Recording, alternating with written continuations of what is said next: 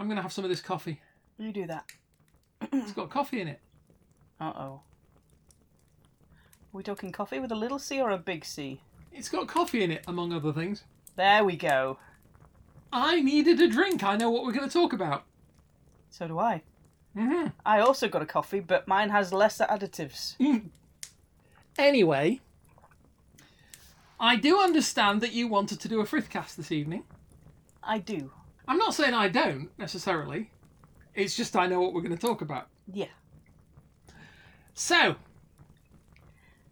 shall we do a Frithcast then? Well, I thought we'd do something we've never done on a Frithcast before, and that's preface it with a content warning. A content warning? Content warning. There you go. Lovely listeners, because we love you all very, very, very much, and we love sharing our time with you around the virtual campfire, I want to put a content warning on this episode. This episode, we will be talking about funerary customs. Yes. Bearing in mind that we are still in a global pandemic, you may have recent experience of grief and loss. You may want to save this episode for another time. And that is all good.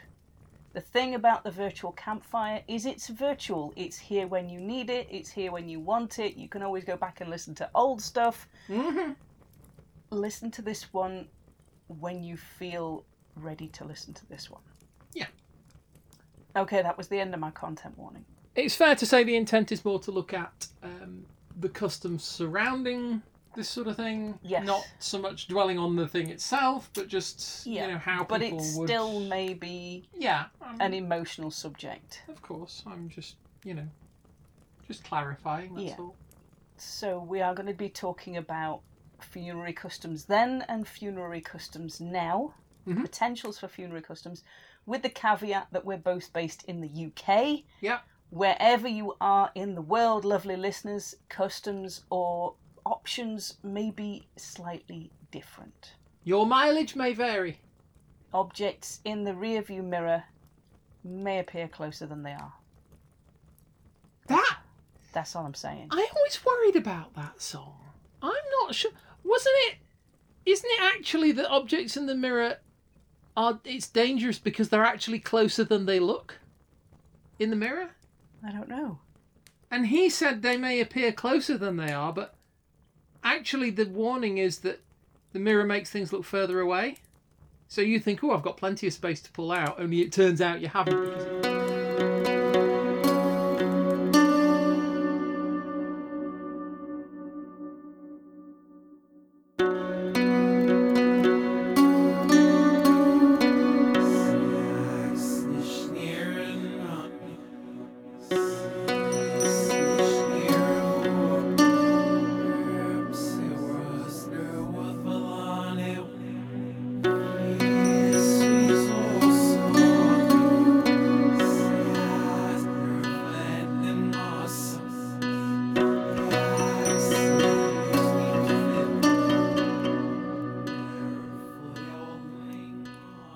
Anyway, shall we carry on? Let's do that. Okay.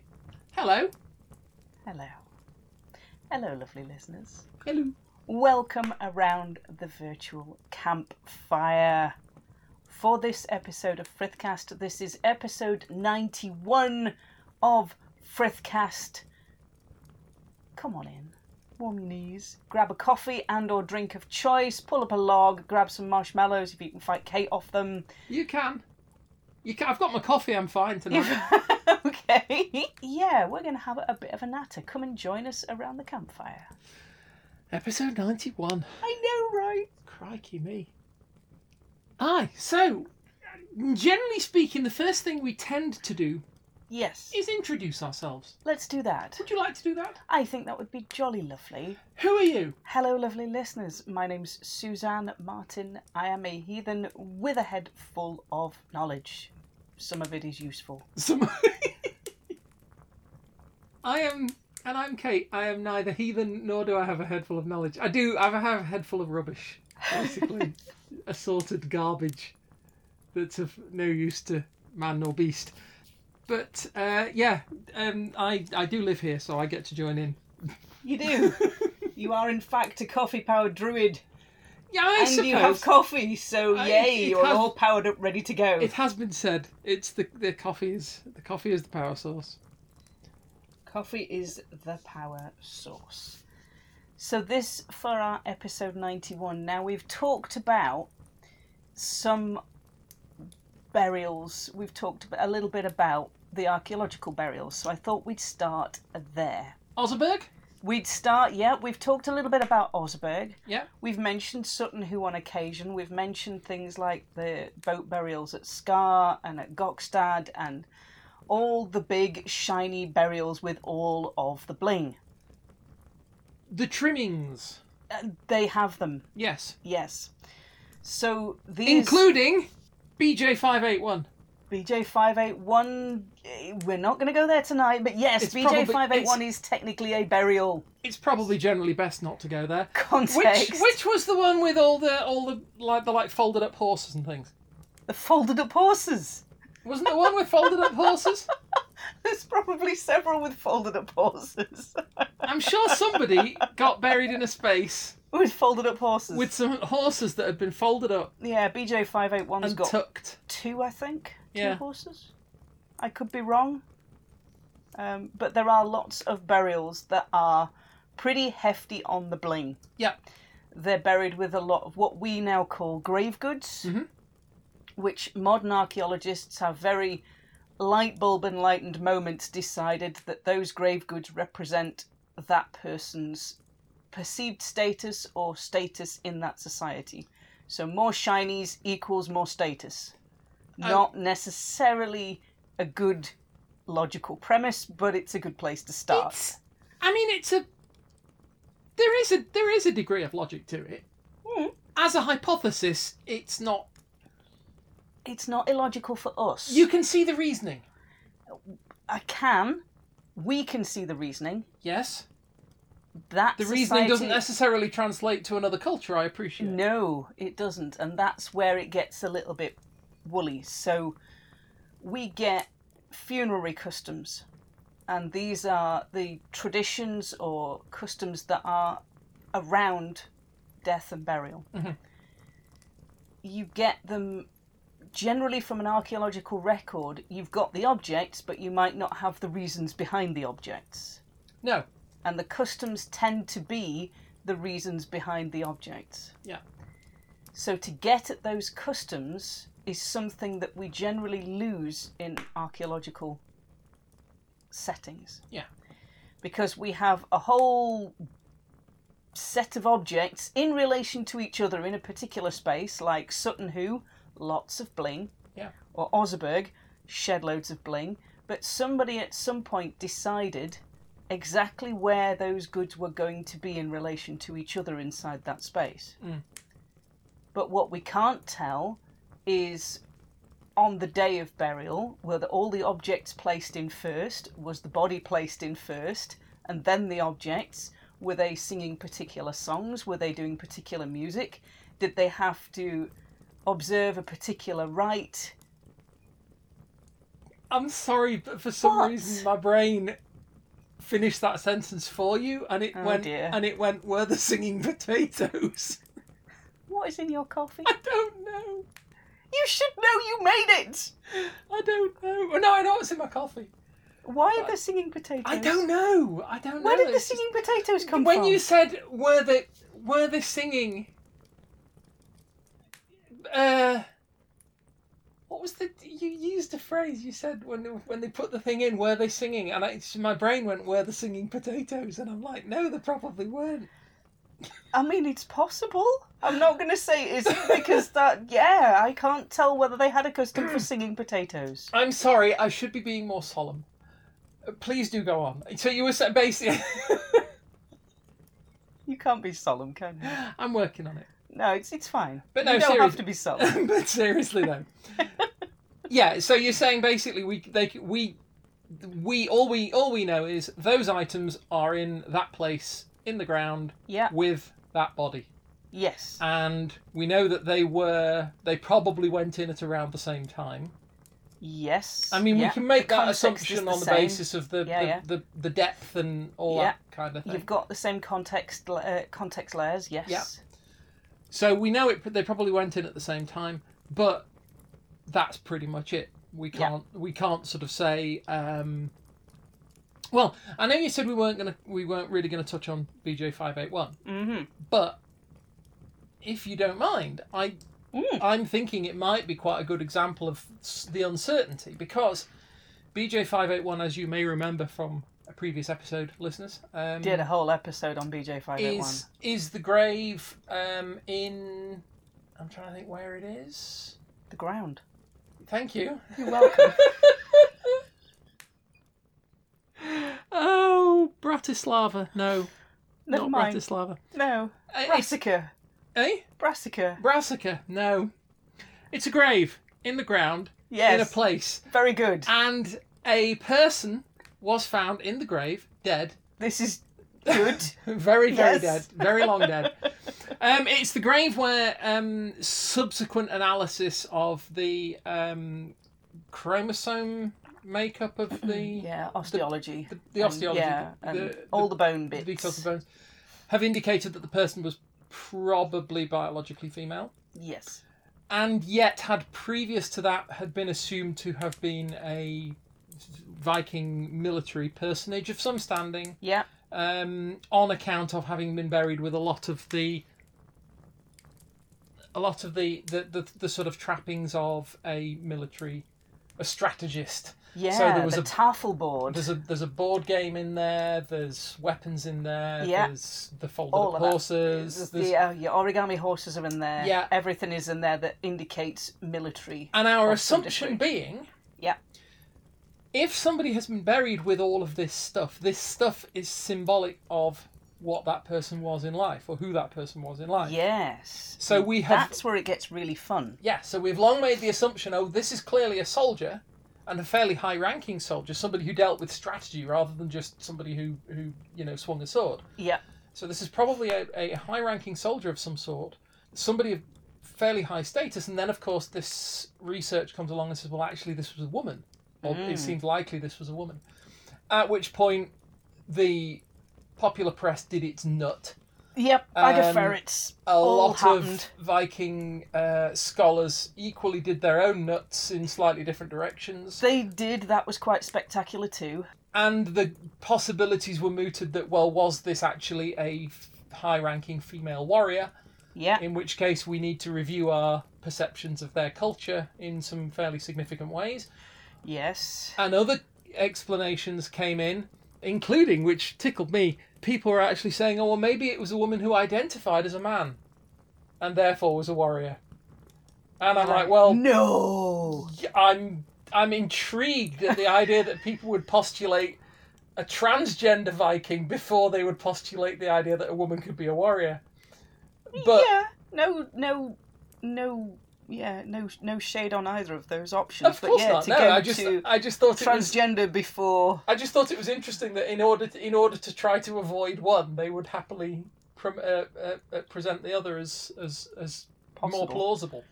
Yeah. Needless to say, the discussions are still going on as to what that grave assemblage means. And I don't mean to drag us too far off course, but that was basically just my point, was the fact that because those things have been found in that grave with that person, we cannot necessarily draw the conclusions we would like to be able to draw.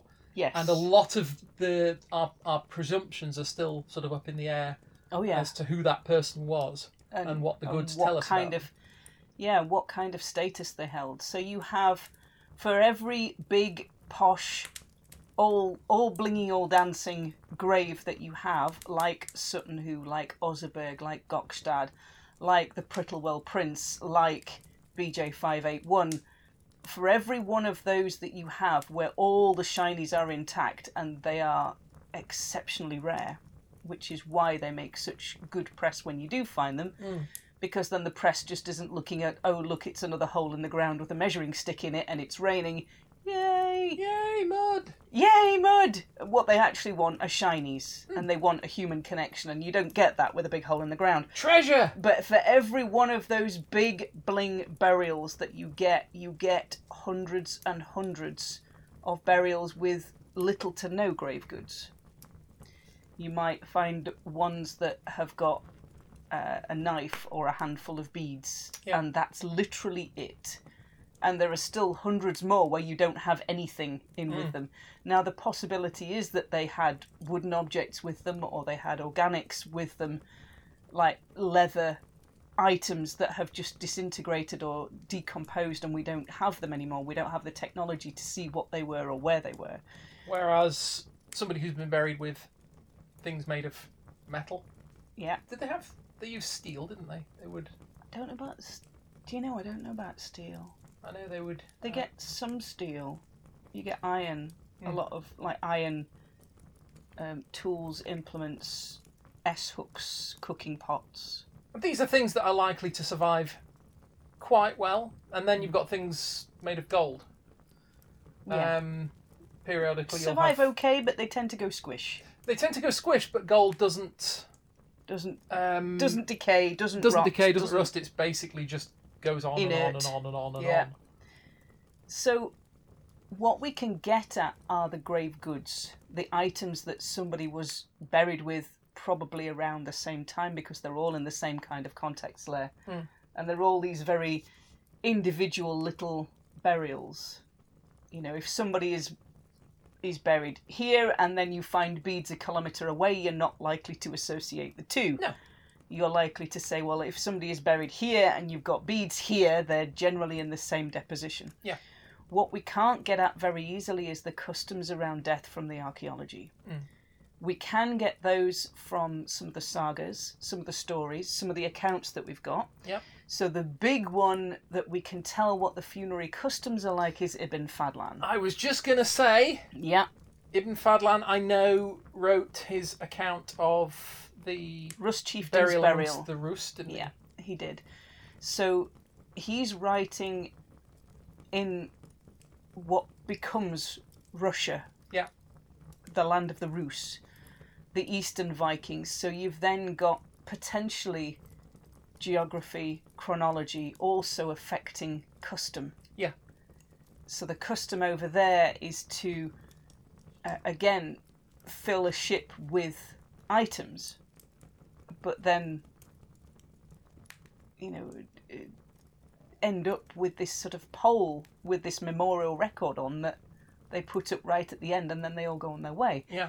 And if all of these big fancy burials were topped with a memory pole, we've lost those because they were wood. Yeah. So 30 years and they're gone. Well, I mean, to be honest, you know, you go to a churchyard now, there are churches, you know, around our area with cemeteries, graveyards around them, and we are in the habit of, you know, it's our custom to put up a memorial stone, a gravestone. Yeah, marker stone, yeah. With, you know, at the very least, somebody's name and the date of birth and the date that they died. And yeah, any relations, that anybody that they're related to, or where they've come from, or... And there might be various other sort of additions to that. There might be, you know, symbolism, there might be quotes or you know, Bible verses or whatever that are particular significance, you know, whatever. But you look at those, I mean, a lot of them, sort of modern ones, are kind of this, like, marble stuff that they do, you know. But, you know, you look at a lot of the old ones, and from just a couple of hundred years ago, they're virtually gone. They're starting to wash away, or they're starting to erode. And those are stone. Yeah. So... I mean, we get funerary markers on rune stones. And there's the same kind of inscription. There's a very set inscription pattern. So that is, again, it's a funeral custom. Okay. You get, you know, often where our ones in churchyards will start with RIP at the top of the stone. Mm-hmm. You will get an inscription that starts read the runes, or read. It's a command word. Okay. Stand and read this inscription. Remember this person. Yeah. You know, this person died doing this, he was the brother of so-and-so or the son of so-and-so, these are his relations. Even sometimes it's shipmates that put them up because they don't know who else the family is. Yeah. And they're all to do with inheriting property. Okay. So they need to create those familial connections to make sure that the inheritance comes down the proper line. You'll often find at the end of those so-and-so carved and so-and-so painted Okay. So you have a rune carver and then a rune painter, and they're generally two different names. All right. So they would sort of, I don't know, inscribe or Yeah, carve them in carve and then them, paint. and then somebody would paint inside the. Paint inside the carving. Okay. So there are some where they've made a mistake in the carving, and you can probably tell the painter's come to that bit and gone, "Oh, mate, what were you thinking? Did you not have like enough salted pork last night? Because this letter is a mess." You should have really like penciled this out before you got started. And then, so some of them are squished up, and some of them bend around the corners, and some of them kind of fold over, and they do all sorts of mad things. But they're another custom. Yeah.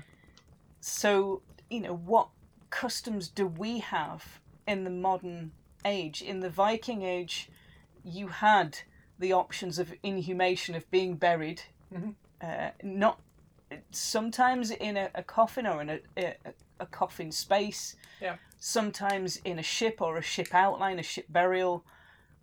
Sadly, we can't put people in a ship in the UK and set fire to them. They don't allow it. They don't allow open pyres in bureaucracy. The UK. Yeah, don't do it. They don't allow open pyres. The closest we can get to that is a cremation burial. Yeah.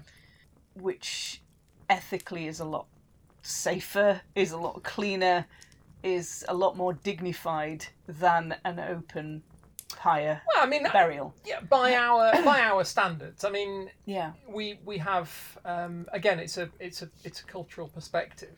The listeners will know my, I suppose, affiliation, you might say, is to Rome, and in Rome the traditions were pretty much the same. There were people who would be, probably the majority of people would be cremated. You also have inscriptions that start, don't they, to the spirits of the dead? That's right. In Latin. A lot of Roman inscriptions, especially sort of memorial or funerary inscriptions, would start with either IOM, Jupiter Optimus Maximus. Jupiter Optimus Maximus, which is essentially you're hailing Jupiter first, and then you're going on to say who this person is, or that's often on sort of general religious inscriptions, but you will often find at the top of a Roman funerary inscription you'll find DM for Dis Manibus, the spirits of the dead. To the spirits of the dead. To all the spirits of the dead, because ibus is like many, many plurals. Yes, that's right, yeah. And if you go, I don't know whether we've mentioned it before, I'm going slightly askew because I'm wandering off into Roman stuff, but if you do a quick search on a building in London called the Gherkin, St Mary Axe, and the address is number 3030 St Mary Axe. That's St Mary as in the saint, axe as in the weapon, and that's in London. And there is an inscription there on a modern bit of marble, a low standing bit of marble perimeter wall. When they were doing the foundations for that building, they found the body of a young Roman woman. And they didn't know anything about her at all, and they never did manage to find out who she was or where she came from. She's just this Roman girl that we never managed to identify. And so they did the work that they needed to do, they did all the archaeology that they needed to do, and bless them, after that they then reinterred her. They buried her back in the ground in the same place they'd found her, and they erected 2 stones. There's a slab on the ground amongst, embedded into the paving, with like a Roman laurel on it. Yeah. And on the wall there's an inscription in English and Latin saying Dis Manibus, to the spirits of the dead, the unknown young girl from Roman London lies buried here. So puella incognita Londonians? Oh, Londoniensis. Hic sepulta est. Oh, of course. Yes, hic sepulta est. Yeah.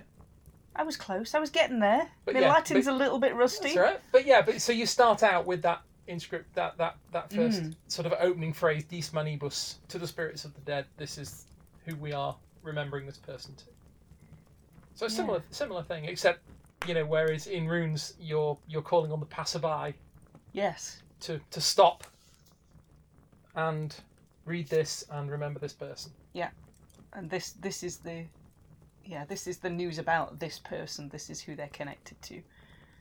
So, in the Viking Age, you've got people who are cremated and people who are buried, and you can get some cemetery spaces, not necessarily Christian cemetery spaces, but you can get some cemetery spaces where they're interred side by side. So you have burials and you have cremation urns all put into the same cemetery. There's no kind of segregation. Say, right, your burials are over there, your cremations are over here. Yeah. They don't separate them out. They just put them all inside that one space. And what you tend to find is that you have one of those big, rich, shiny burials, and then other people will be buried in satellite to that. Okay. Round the edges of it, as if they're trying to create relationship between that very rich, high-status person and themselves by being buried in proximity to.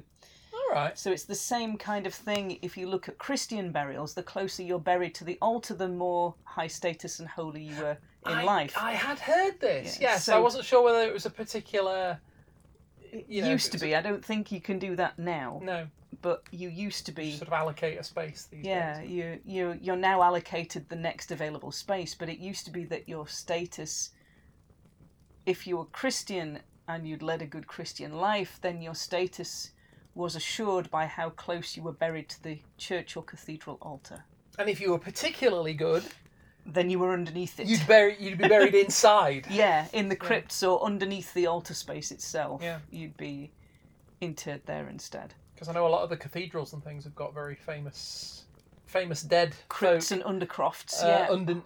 Actually sort of underneath and with memorial stones as actually part of the Yeah, or the memorial stones floor built stones. into the pillar because they've died and been buried as the church or cathedral's been being built. Yeah.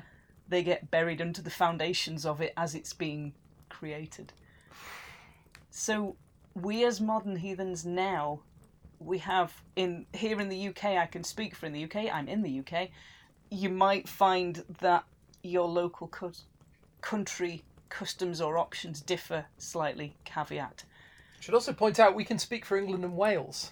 Oh, I'm sorry, we can speak for England and Wales. Because Your Scotland... Scots options might be slightly Scotland different. does have a different legal system, so Yeah. I can't... I'm not aware that they have any additional options than we do. Yeah. But it's always there best... might be things that you want to check through. It's always best to sort of just be cautious and say, well, we can't necessarily speak for Scotland because they do have a slightly these different... are the things in my experience. Yeah. In England and Wales, these are the things that I understand.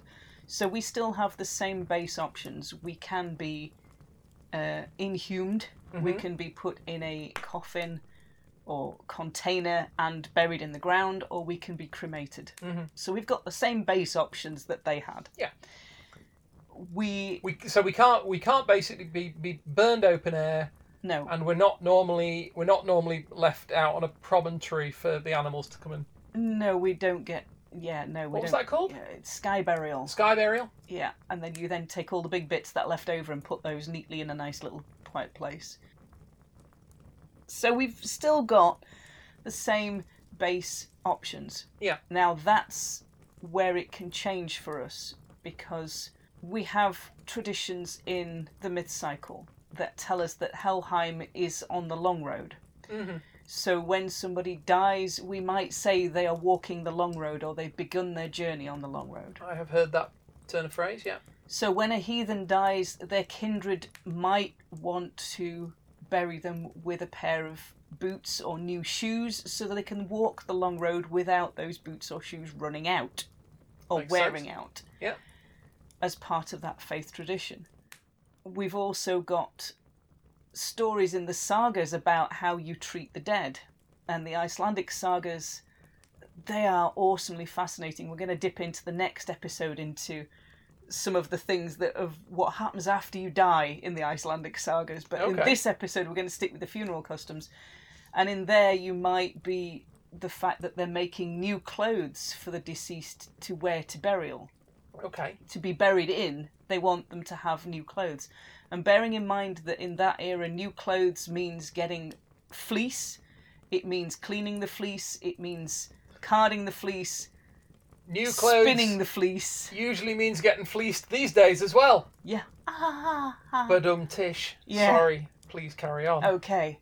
So it means getting thread, it means weaving thread into cloth, it means taking that cloth, it means cutting that cloth, it means hand making clothes. Yeah. If you've had experience of reenactment, you will probably know how flipping long it takes to make any kind of kit by hand. Well, to be honest, a long time. Yeah, I mean, you go to any sort of sort of artisan craft. You watch somebody actually doing these things. And you break it down, and you realise just first shear your sheep. Yeah, and it's going to take a long time. So for somebody to be buried in new clothes is going to take an awful lot of effort and time by the community that is there to honour that death. Yeah. To create those new clothes. So as a heathen, you might want to consider leaving instructions for how you want to be honoured and remembered. Mm. And that might include, make sure I've got a pair of good boots on. Yeah. And make sure I've got new clothes on, so that when I arrive in Helheim or I arrive at the halls, I'm looking my best. Mm. You might want to be buried with particular objects or favourite pieces of jewellery. Yeah. And those putting grave goods in, you can do that for burial. And we have things in our modern era that they didn't have. So one of the common items to go into a grave is a mobile phone. I mean, yeah. Yeah. Beats having a little bell on a string. It beats having a little bell on a string. So you might want to put things in just as people's status was marked by the grave goods, or we think that it was marked by the grave goods in the past. Yeah. You might want to have discussions about what objects and things you want to with you. What is going to be useful to you, where you expect to be going. Where you expect to be going, which hall you expect to go to, if you have a thought on where you might end up. Bearing in mind you might not end up getting the one you'd pick, but... Yeah. And you can put, even in a cremation setting, you can put items inside the coffin, bearing in mind that some items may have to be removed before a cremation takes place. Okay.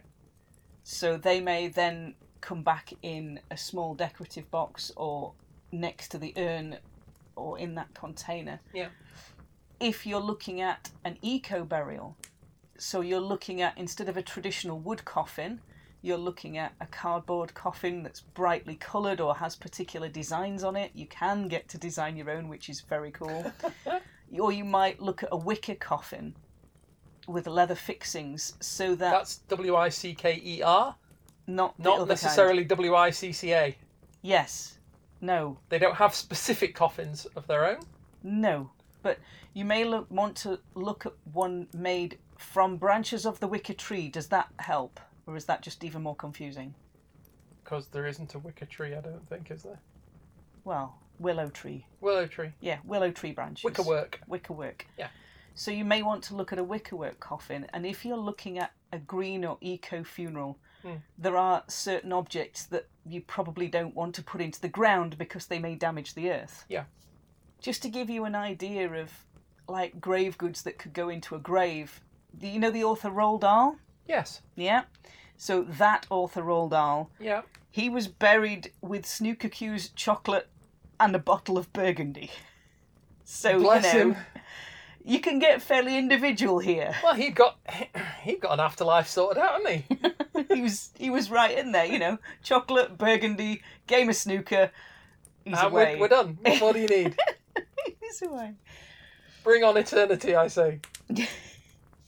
So if you're looking at a cremation burial, be aware that any bottles of spirits that you put in the coffin will have to be removed before the cremation takes place. That's all I'm saying. Oh, It's an image. That is an image. It is an image. So... Can I have a massive exploding bottle of rum, please? So there's a lot of scope for modern heathens to look at creating funeral traditions. Yeah. There's a lot of burials that are buried with personal goods. So, in the Viking Age, we find small tools, small knives, things related to crafts, things related to trades, jewellery, beads, clothing, brooches, anything and everything like that. You could look at an equivalent for you now. Do I remember? Yeah, I've got a thing in my head about a culture, and I'm not sure who it was, whether it was the Norse, whether it was someone else entirely, Egyptians perhaps. I have this thing in my head about somebody who used to destroy weapons and put them in graves with Well, you can certainly soldiers. get folded ones. And you would find, and I understood the idea was you were basically killing the weapon as well. Yes. In order to send it to the afterlife with the person. Yeah. There are certainly examples of there's a lovely sword that's literally almost looks like it's folded into a pretzel or rolled up.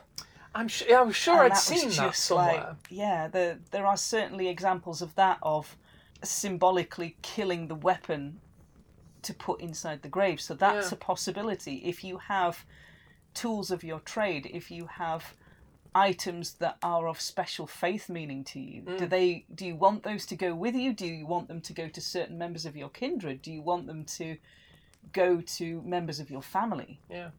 Do you want them to be part of your permanent memorial?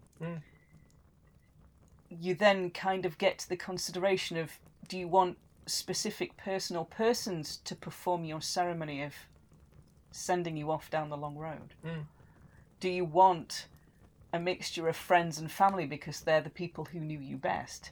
Do you want a more religious or faith-based ceremony with a Geetha or a Gothi leading that experience for your friends and family? Do you just want to give thought to the fact that you want to go, right, that's it, I'm heading off on the long road, you guys have a really big party? Any excuse for a party? Well, yeah, have alcohol, have some dancing, have some food, get together, talk, laugh, cry, do your thing. Yeah.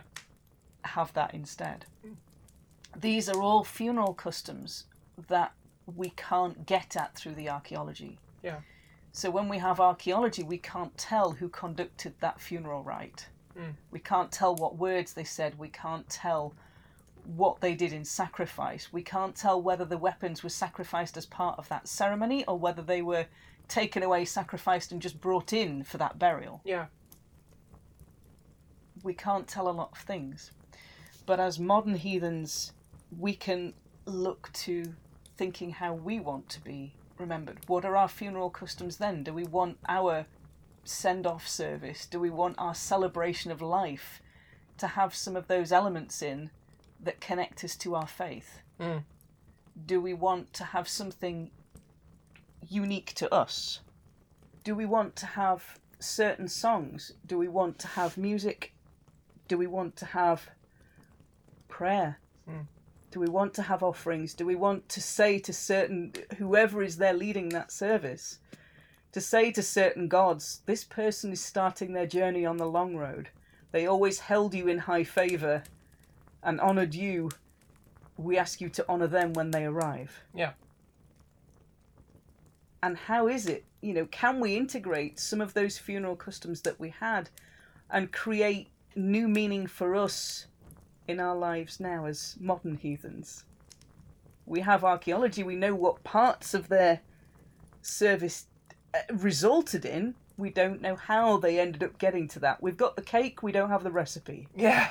So we have parts of it, and to a certain extent we can take it backwards a few steps, but after that, it gets very hazy. But I suppose any living faith, if you want to sort of look at it in those terms, you have an understanding of what you're doing, why you're doing it, who you're trying to honour, or what parts of somebody's life you're trying to sort of best symbolise. Creating meaning out of that experience. Yeah, and you are in effect creating new rites, new rituals, new customs, and I suppose. And I think it's very much wide open for modern heathens to look at these ways of remembrance, to look at these ways of not only honouring the dead, but how we want to be honoured. Yeah. What kind of things we would consider for our own send-off. So, lovely listeners, not so much on the jokes this time round. No. Apart from the singing potatoes. Yeah, I'm sorry about that. It's fine. I'm still not quite sure what happened there. Lovely listeners, we're going to leave you there having a ponder, and as always, you can come and find us online. So you can find me, I'm Suzanne Martin. I'm on Facebook as Suzanne Martin. I'm on Twitter at Geetha in Jeans. You can throw me a friend request. You can come and talk to us on Frithcast Pod on Facebook and get my teeth kind of all the right way round for Just that. Go to Facebook and search Frithcast Pod and you will find us. Yeah. Yeah, basically if you want to contact me, you probably best doing it through Suzanne, really, to be honest. So yeah. As always, we have a Discord channel open. You can come and talk to us, come and talk to other lovely listeners around the world. Come and have a chat about any of the episodes or any of these ideas that this one might have sparked off for you. And we will talk to you all next time for episode 92. 92. We'll see you then. Bye-bye.